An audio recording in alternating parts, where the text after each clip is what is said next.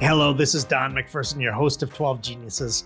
I have the incredible job of interviewing geniuses from around the world about the trends shaping the way we live and work. Our guest today is futurist Trond Undheim. Trond and I discuss 5 technologies that every leader needs to understand in order to flourish throughout the rest of this decade.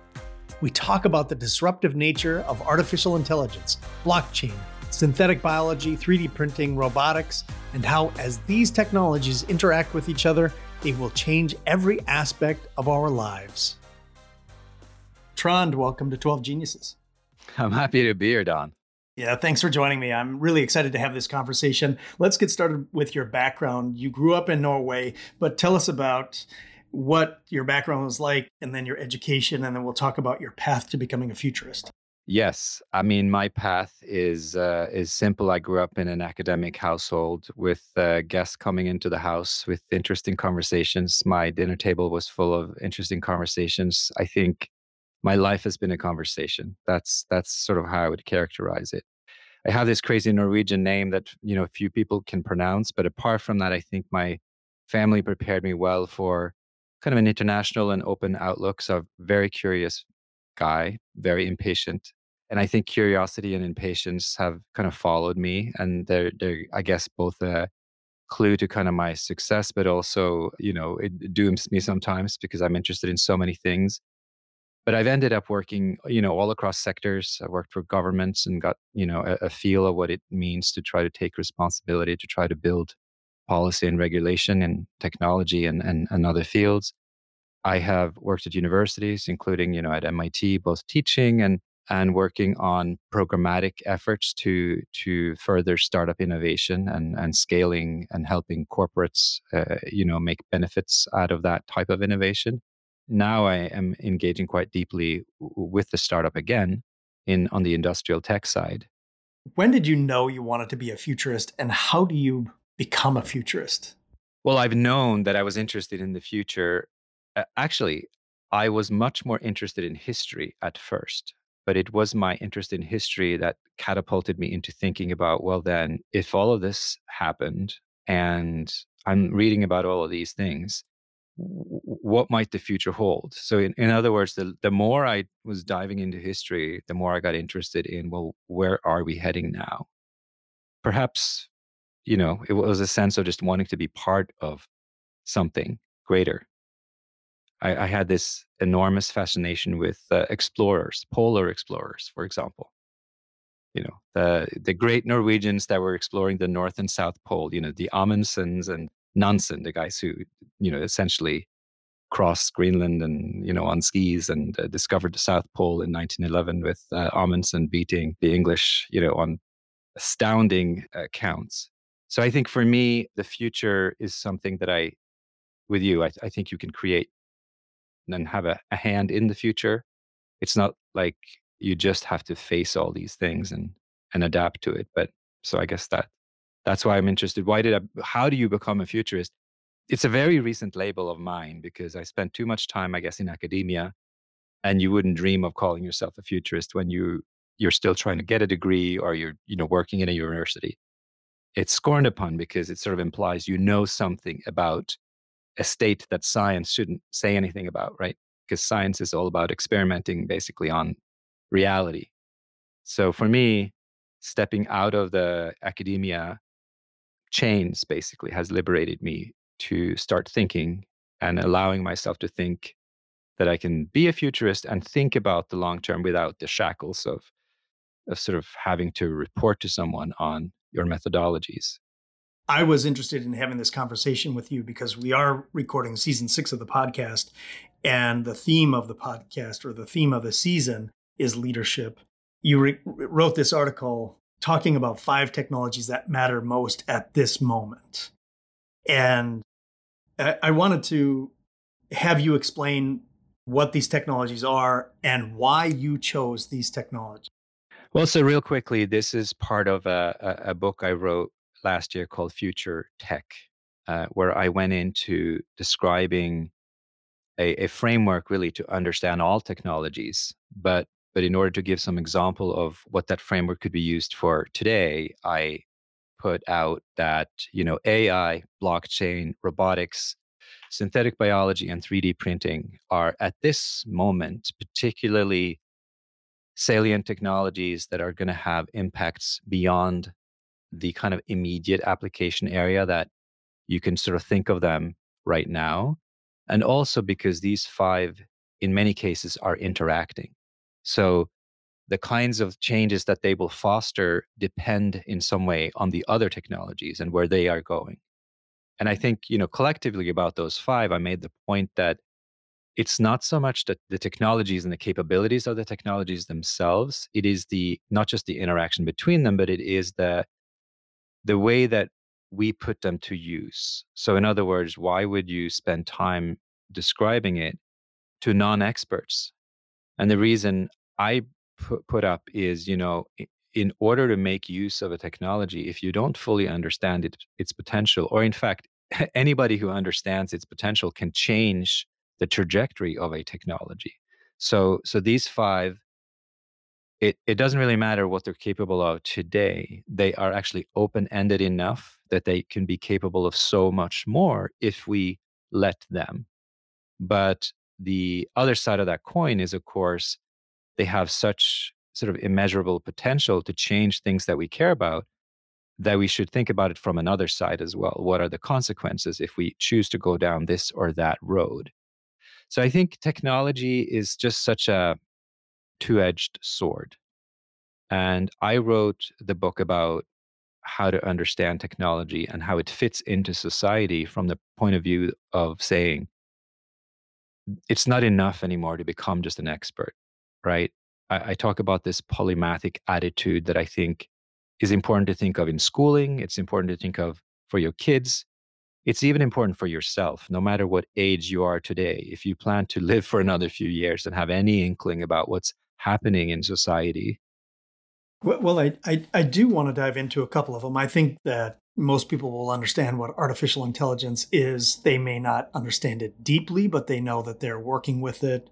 I think people have a pretty good sense of synthetic biology, although I had to look up the definition of You what it picked the two was. that I would say people have the least sense Is that of. And right? Okay. yeah, and Okay. I Well, would why say do I you have why the do you least why sense of. why do you feel that? Maybe we think we know what it is, but maybe we don't truly know what AI and synthetic biology are.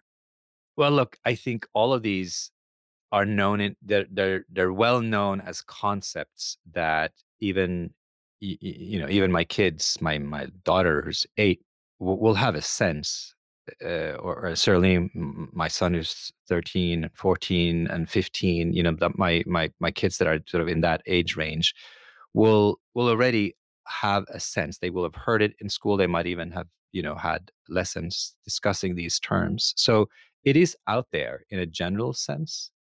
It's just that what these terms mean today is very different from where they will go even just 2-3 years from now. So you start out with something and you think you know what it is, but in fact we're just one or two innovations away from them meaning very different things because they're generative technologies. So that's kind of part of the point here, is that you have to continue diving into it, because even if you had a PhD in AI 5 years ago, if you didn't read a paper and you were sitting in jail or like, on a sailing trip or something and came back after 5 years, it would take you some amount of energy to understand the latest papers. And they have changed so much, the potential, what you can do, especially if you apply it kind of in an industrial setting, right? Some of these technologies have gone from just being theoretical, like statistical formulas, in the beginning, even just 10 years ago, to now you need it if you're going to design a car. So that's very different. The one on the list that surprised me that you included was blockchain. And I think that's because that's the one I understand the least. For me, blockchain is just a new financial infrastructure. The word of the year, according to the Collins Dictionary, is NFTs, which is a related concept. It's actually kind of a more commercially understandable example of what blockchain can be used for, because NFTs is sort of this idea that you can create an artifact, maybe an artwork, and then sell it on to someone in kind of a digital form, but the ownership, the benefits, will accrue both to the artist and the person who sells it continuously. In other words, I can sell on this whatever artwork or piece of audio print, which we started talking about, like maybe it is an audio recording of Kim Kardashian that I somehow have access to and have the rights to, and I can sell it on to you, and then perhaps Kim Kardashian gets a share of that, and then you sell it on to your friend, and Kim Kardashian still gets a share of that. So it has this like viral potential to share and still and trade in a completely new way. And NFTs are facilitated by blockchain. It's just one silly example, although potentially, earth shattering for the art world and for publishing and for a bunch of other things. But blockchain is just this, I think, new financial underpinning of the world where, in principle, there is a visible ledger for all transactions that you can't alter, meaning you have a record of who has been transacting, and there doesn't have to be a central bank governing it, although I think you'll see nation states now coming in major ways going into the blockchain space to try to get a piece of this pie. So it's a generative technology that makes completely new things possible. It's impossible for a futurist, a planner, a government, even a capitalist who has access to a lot of resources. You just have no idea what this is going to turn into. You mentioned 3D printing, and it's been around for a long time, and I've been waiting for it to take off and be really, really disruptive. And it doesn't seem to have. Is that because I haven't been exploring it enough? Or is this something that is going to be kind of future disruptive? Look, I think you probably have been exploring it enough. I would disagree. I think it is, well, maybe I'll say it this way. It's about to change the world in a very visible way. It's about to decentralize the production and delivery of most goods.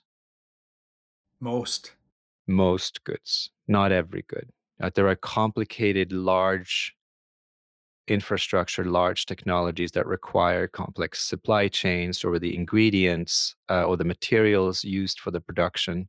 Cars, electronics, cell phones come to mind, right? They're not very easily 3D printed because you're using rare earth metals and a few other things that you just got to procure them in such amounts that it's not financially viable to have a print shop in your basement or at the end of the street. But for many other consumables where we want to customize and ideally to personalize them, and you want to add to them and maybe change them over time. You have a backpack that you want to adapt. You need to print an extra part for that backpack because you're going on a trip, but you don't want to buy a new one. There are all of these things that are going to be possible where the life cycle of a product is going to be extended and the delivery of a product is going to be localized into your community, essentially. So that's and that for me is transformational. And then they're adding new materials that can be printed every month.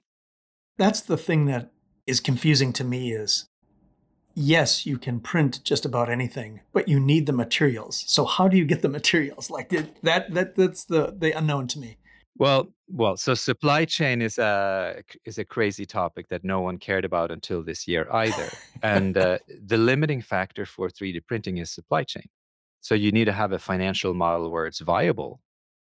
It's not just about the technology of a printer that you have to own a 3D printer. You have to own the materials or have a financially literate way to get to all these materials. And that's the limiting factor.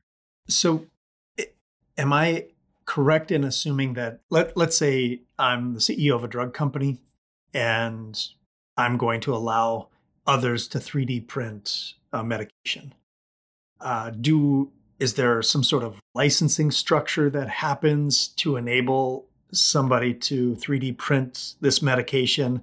And then is the transaction done through blockchain? Am I thinking about that correctly? Because it used to be I was responsible, or my company was responsible for creating this drug. And then we distributed it out through our supply chain into retail stores around the country or around the world. But this, what you're talking about, is a completely different model. How does that model work? Well, the model doesn't work at the moment, right? It's creating a lot of head scratching for IP lawyers in life science firms and other firms because it changes the way that you have to protect your intellectual property changes. So, in many ways, it'll depend what sort of business models that become successful here. But it could be that the ultimate solutions for life science companies might just be that until you get to a batch of one where you say, well, this is a pill that can only be printed for Dawn because we have checked your system and you have sent in your data, and here's your pill. Because that is the ultimate level of protection, is that this pill is only printed for you. And so that's where you're talking about how these technologies interact with each other, right? So you have Yes. artificial intelligence to determine what's the right composition of that prescription for me, Don, and Right. it's different than you, Trond. And you need a that's how delivery it goes. model and you need a financial model on top of it. Yep, Otherwise, these yeah. technologies are not going to be able to work. So we need to all agree on this. And then there needs to be a regulatory structure on top of it that says, well, this is fair, or, we're going to investigate because this doesn't seem fair. And yeah, it's not just about the technologies. That's why I think these things are going to take a lot longer to shake out. You can invent something crazy, but as a society, we will object if it seems unreasonable. So it's not like a technology comes along, you have no agency. We have agency. It's just that it takes policymakers a long time to understand the ramifications of all these things, how they are interacting. Where do you see these 5 technologies in 2032, for example? I would say true AI, meaning any kind of generative intelligence that starts to rival human beings in not just domain specific ways, we are very far out. I am less worried about that in 2030 than I am about just a generally sound sort of regulatory framework for algorithms. It's not just the big specter of AI that I would talk about in 2030. That's not even far enough out to get enormously far. But I think by that time, we will have to grapple with what an algorithm is should be fully understood. No one should be able to productize and sell something based on an algorithm that only a machine understands, or only a company that uses this algorithm understands. Perhaps they don't even understand it. So I think by 2030, the world will have a regulatory framework for algorithms. It's going to create things less messy. It might slow some things down, but we'll have a grip on machine learning. We won't have a grip on sort of like generalized AI. We will have a grip on domain specific applications of machine learning frameworks that is capable of analytics far outstripping any computer today and any human for sure. And we will have a regulated way of doing that, and an understandable way that is conducted. So that'll create some sort of like an entente, some sort of like agreement for a while. That's where we are like 10 years from now. What about robotics? It's going to take a decade to implement robotics as far as it can go in today's factories. And I certainly don't think that it's going to mean the end of the industrial worker in the next decade. It'll change a lot. Smart factories will look very different. We're probably not going to recognize a factory. Like if you walk into a factory today and you walk into a factory 10 years from now, you will not really recognize the place. It'll still, I think, be a place. And it will have robots, but it'll also have people, but they will just be working in. The analog, I think, is this, Don. They will be working, industrial workers will be working in much the same way that you and I work as knowledge workers today with desks. 10 years from now, we will sort it out, the best digital configuration for kind of what we traditionally would call a frontline worker, or like a blue collar person who doesn't have a desk and who runs around and perhaps stands up during their work. They haven't had any digital tools. And then come Obviously big machines came during the first, second, and sort of third industrial revolution. Now we are adding the more granular digital tools that will actually make them not just productive, but actually these jobs will be more interesting and less, dull, dangerous, and dirty, right? That is happening in the next decade. Right? The limitation isn't in the robotics that's going to come rolling in. The potential technologies are going to be there, but what we're going to have to do as industrial nations is foster a mentality of continuous change. And that's where the leadership part of this conversation comes in. So let's talk about what these capabilities, specifically these five technologies, mean for leaders. And let's start with CEOs. Well, CEOs are going to be challenged to be tech literate themselves, because it's not enough to sort of say, I have a CTO who takes care of the tech side, right? Because what's going to happen is then that CTO is the de facto CEO of the company. So that's one change. You can either start engaging with what these discussions mean and really deeply understand the the driving force of your productive advantage is technology. So you need to kind of engage with that as a CEO. But coordination of all these elements and interacting with your workforce, motivating the workforce, that is still at the heart of being a CEO. So I think figuring out a training system that works in motivating your workers to continuously train, that is the leadership challenge number one. So that's I would say the most important, to kind of reestablish that contract with your worker, and find ways that they can thrive in this era of change. I think it's so well put. And you mentioned in this article that I referenced earlier the idea of reskilling. And I think not only is it a strategic imperative, but it's also a moral obligation that leaders have to prepare their people 3 years out, not 3 months out, but 3 years out for these changes so they are ready to take advantage and thrive, as you said. I think that today the challenge is somewhat different. We can't afford actually to have send people into 10 years of schooling anymore. We don't have that. Those numbers don't exist. So we're going to have to train and retrain people on the job, but in equally advanced ways. We can't send people to 6-year, 4-year, perhaps not even 2-year college degrees, right? In the US, the idea here is that the community college system is going to retrain people. But I think you can really forget that. 2 years, we're not going to be able to afford that as a society. But essentially, the responsibility is probably going to be shifted over to employers and to individuals rather than these educational institutions. I don't see how it can scale, because the amount of things you have to learn things every day. Right? This is not like getting a degree and then showing off a nice little degree. Tomorrow you're going to be faced with something. You're going to have to generate a creative response to a challenge in your job as a factory worker. We talked about CEOs. Can you talk about lower level leaders within our organizations, our companies, what these changes mean to them and how they can harness them or prepare their employees? If you're in the middle of an organization, meaning you report to people and you have people that report to you, it's just imperative that you fully understand what the people that report to you need to feel efficient and feel fulfilled in their jobs.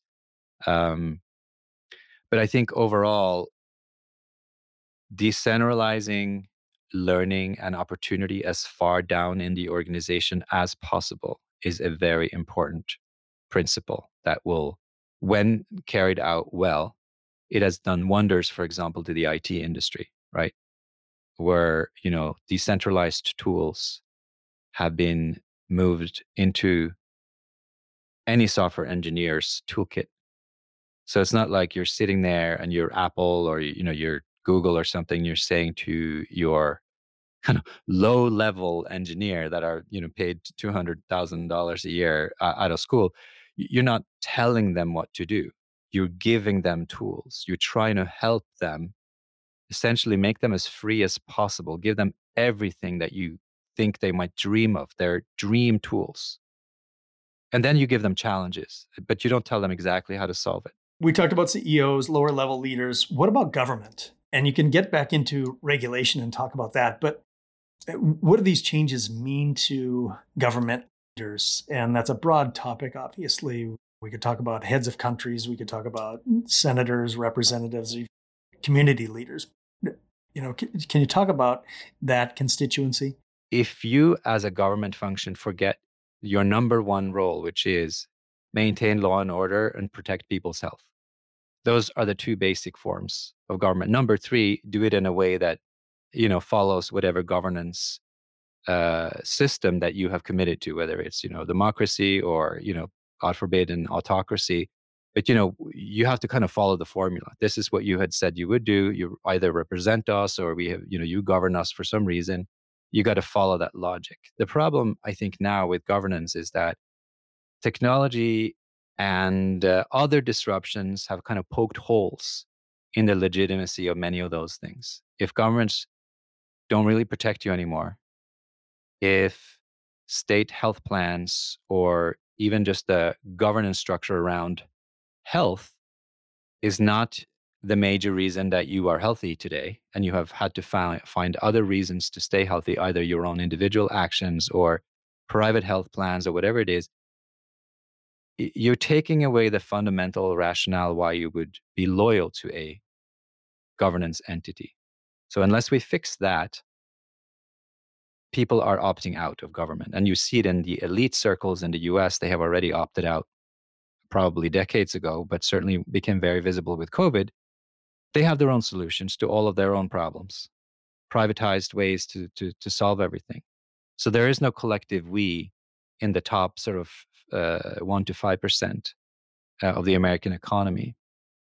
And I think you're seeing that on the lower end too, because if people feel squeezed and they're like, I'm a worker and no one's taking care of me, no one is reskilling me, I'm going to take my matters into my own hands.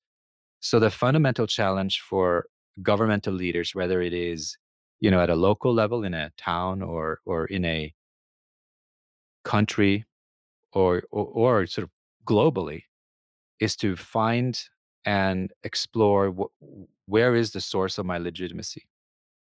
And I think we have a challenge there because these national democracies were founded on principles that don't make any sense anymore.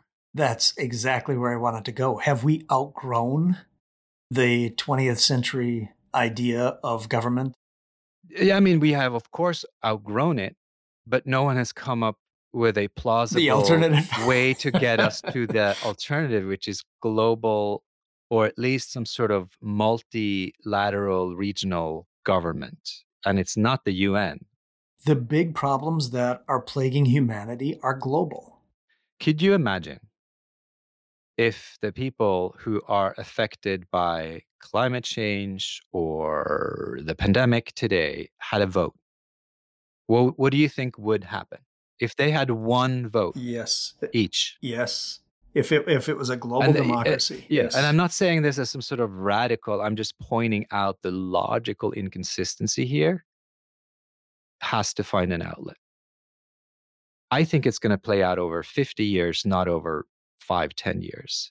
But there's no doubt in my mind that when certainly before we cross 2100, the nation state will be a very different place. How would you describe work in 2032?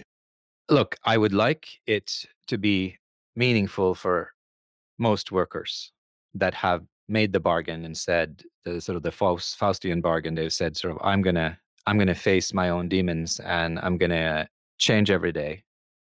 I'm gonna be open to the changes in the world. I am going to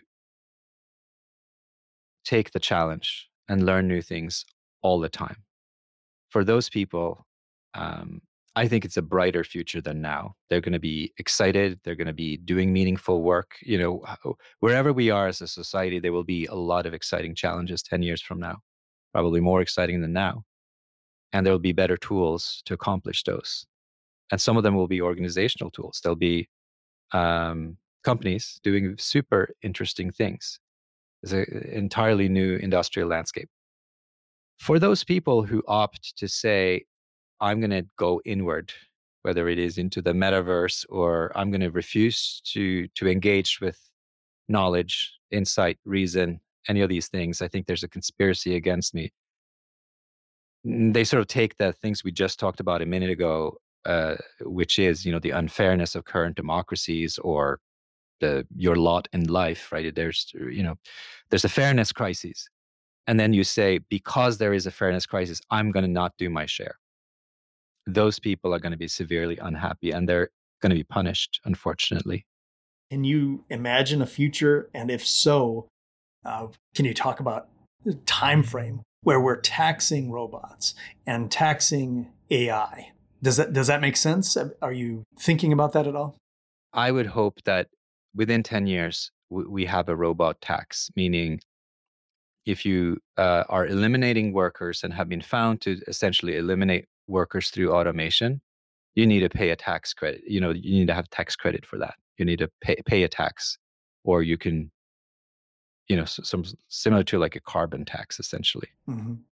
Are countries talking about this? I know when I was in Germany recently, a friend of mine, he and I chatted about it, and he said, "Yeah, there are conversations happening in Germany, but I haven't heard that in the U.S."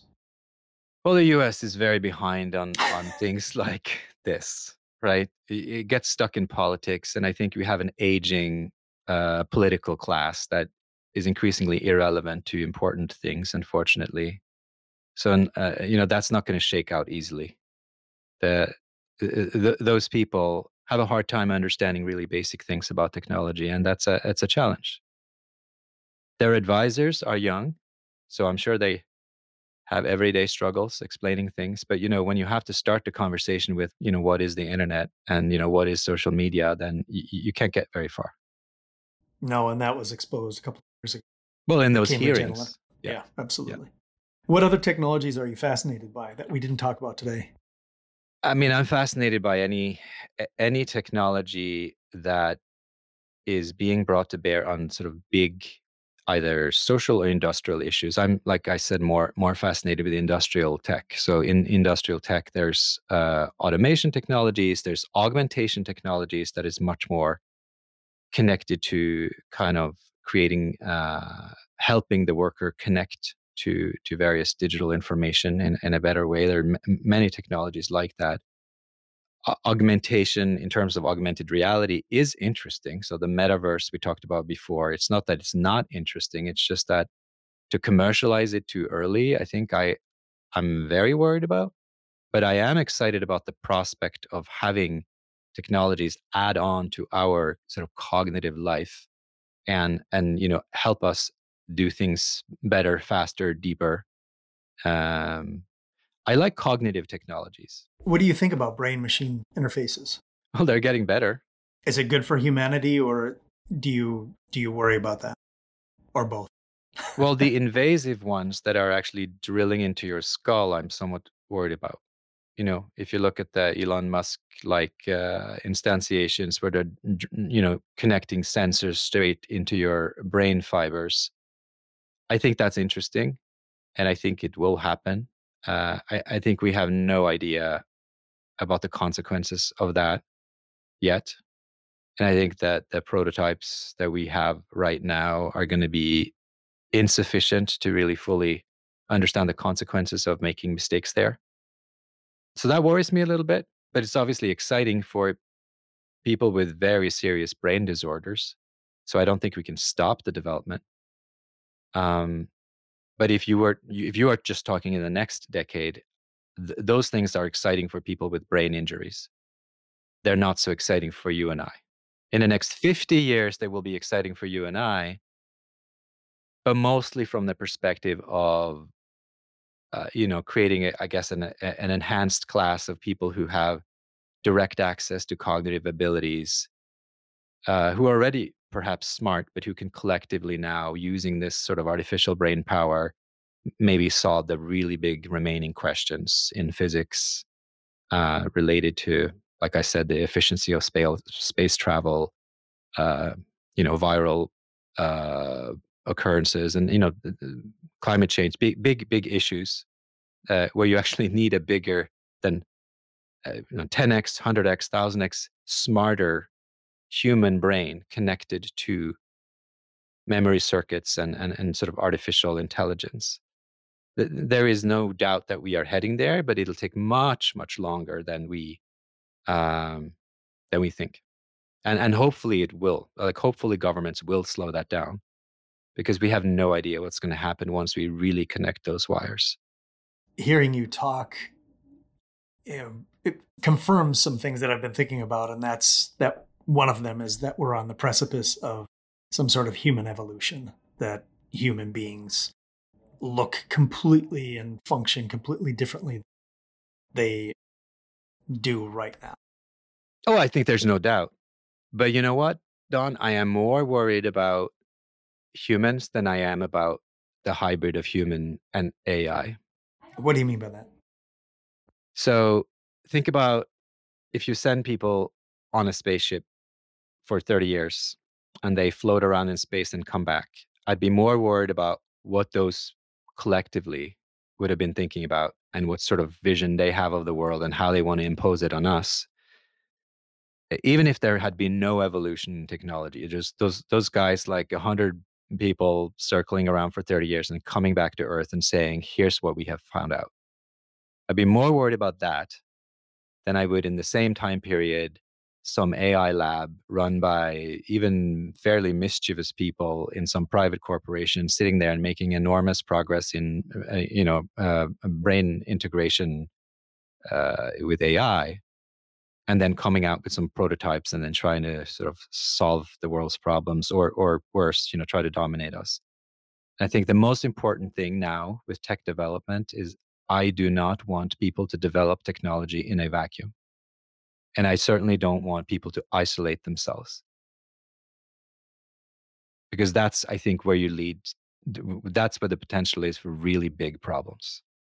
You have a podcast called Futurized, and I listened to one of your episodes, The Future of Consciousness, which is a really heady topic, right? Yeah, and I was like, I mean, do I even have any business listening to this? Because your guest was just unbelievably brilliant. But you were talking about cryogenics. Right. And the ethics of thawing somebody 400 years after their death. And my thought was, that would be horrible to have a 400-year vacuum between my death and my reawakening. And I just was like, no, that's hell. Don't sign me up for that. Yeah, I mean, there's the ethical question of, can you even do that? But I think for intergalactic and certainly sort of intergenerational flight, when you're thinking we're just heading out there like some sort of Star Trek, we're heading out there in the universe, you have to have that perspective, because not only are you going to have to bring embryos that you're going to awaken later, so those embryos will eventually become people out there and know that their fathers and mothers lived 100 years ago. Or you'll awaken people who are in their prime, or maybe they are kids. Maybe that's the optimum. Like, you raise them so they understand a little bit about the world, then you freeze them down, and then you kind of gradually wake up 100, or however many you have. Let's say you have 300 on the spaceship, you wake up like 50 at a time, and then let them understand more and more about where they are. And then 50 years after that, you wake up another generation, and then you refill it. Then you have maybe some intermingling, if you were able to actually procreate up there. So anyway, I mean, these are things that we're going to have to face pretty soon. Pretty soon, meaning in this next 100 years. Do you have any final advice for leaders at any level for how to navigate the next decade? I think I'll go back to the beginning, grounding in nature and other people. So don't obsess so much on theoretically understanding something, whether it's through books or, pit holes on the internet that you find and dive into, that you forget that, we're sort of in this together as a human race. And I would say I find that grounding in very basic, boring things, I guess, like family, nature, walks, and and then community with other professionals that are not in your profession. So if you do those three things, stay in touch with family and with your community, but with people that think differently from you in other professions, and have a real connection with the ecosystem. Walk around, tangible, feel the rock under your foot, and know that that's where you probably are going to end up. I really appreciate your time. This has been a phenomenal conversation and a great addition to season 6 of 12 Geniuses. Again, thank you for your time and thank you for being a genius. Thank you for listening to 12 Geniuses.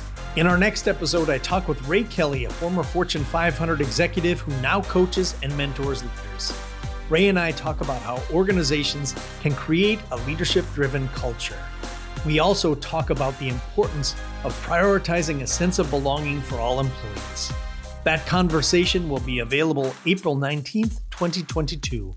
Thank you to Jonathan J. Tony and the rest of our production team at GL Pro in London.